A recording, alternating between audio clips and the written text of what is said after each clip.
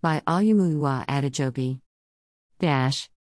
Inspector General of Police, IGP Usman Alkali Baba has acquired three high-powered unmanned aerial vehicles, UAVs, for improved armed surveillance operations to checkmate criminal activities in the country as a further manifestation of the IGP's determination to integrate the use of innovative technology in the law enforcement duties of the Nigeria Police Force.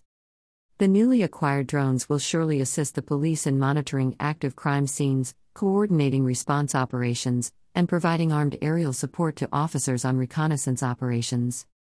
The three newly acquired UAVs are rotary-wing aircrafts capable of flying up to an altitude of 1,000 feet with high operational endurance and capacity of firing at acquired threats and targets from reasonable distances.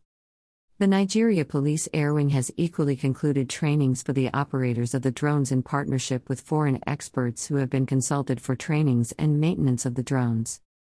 The IGP has directed the immediate and strategic deployment of these drones based on necessity, while noting that three more UAVs of the same specifications are still expected at the shortest possible time.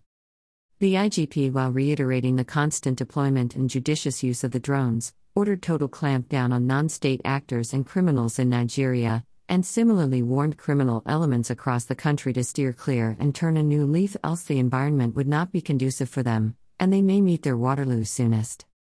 The Inspector General of Police has further re-emphasized the firm determination of his administration to continue to explore the use of technology in the fight against crime and criminality while seeking full cooperation from members of the public on intelligence gathering and vigilance.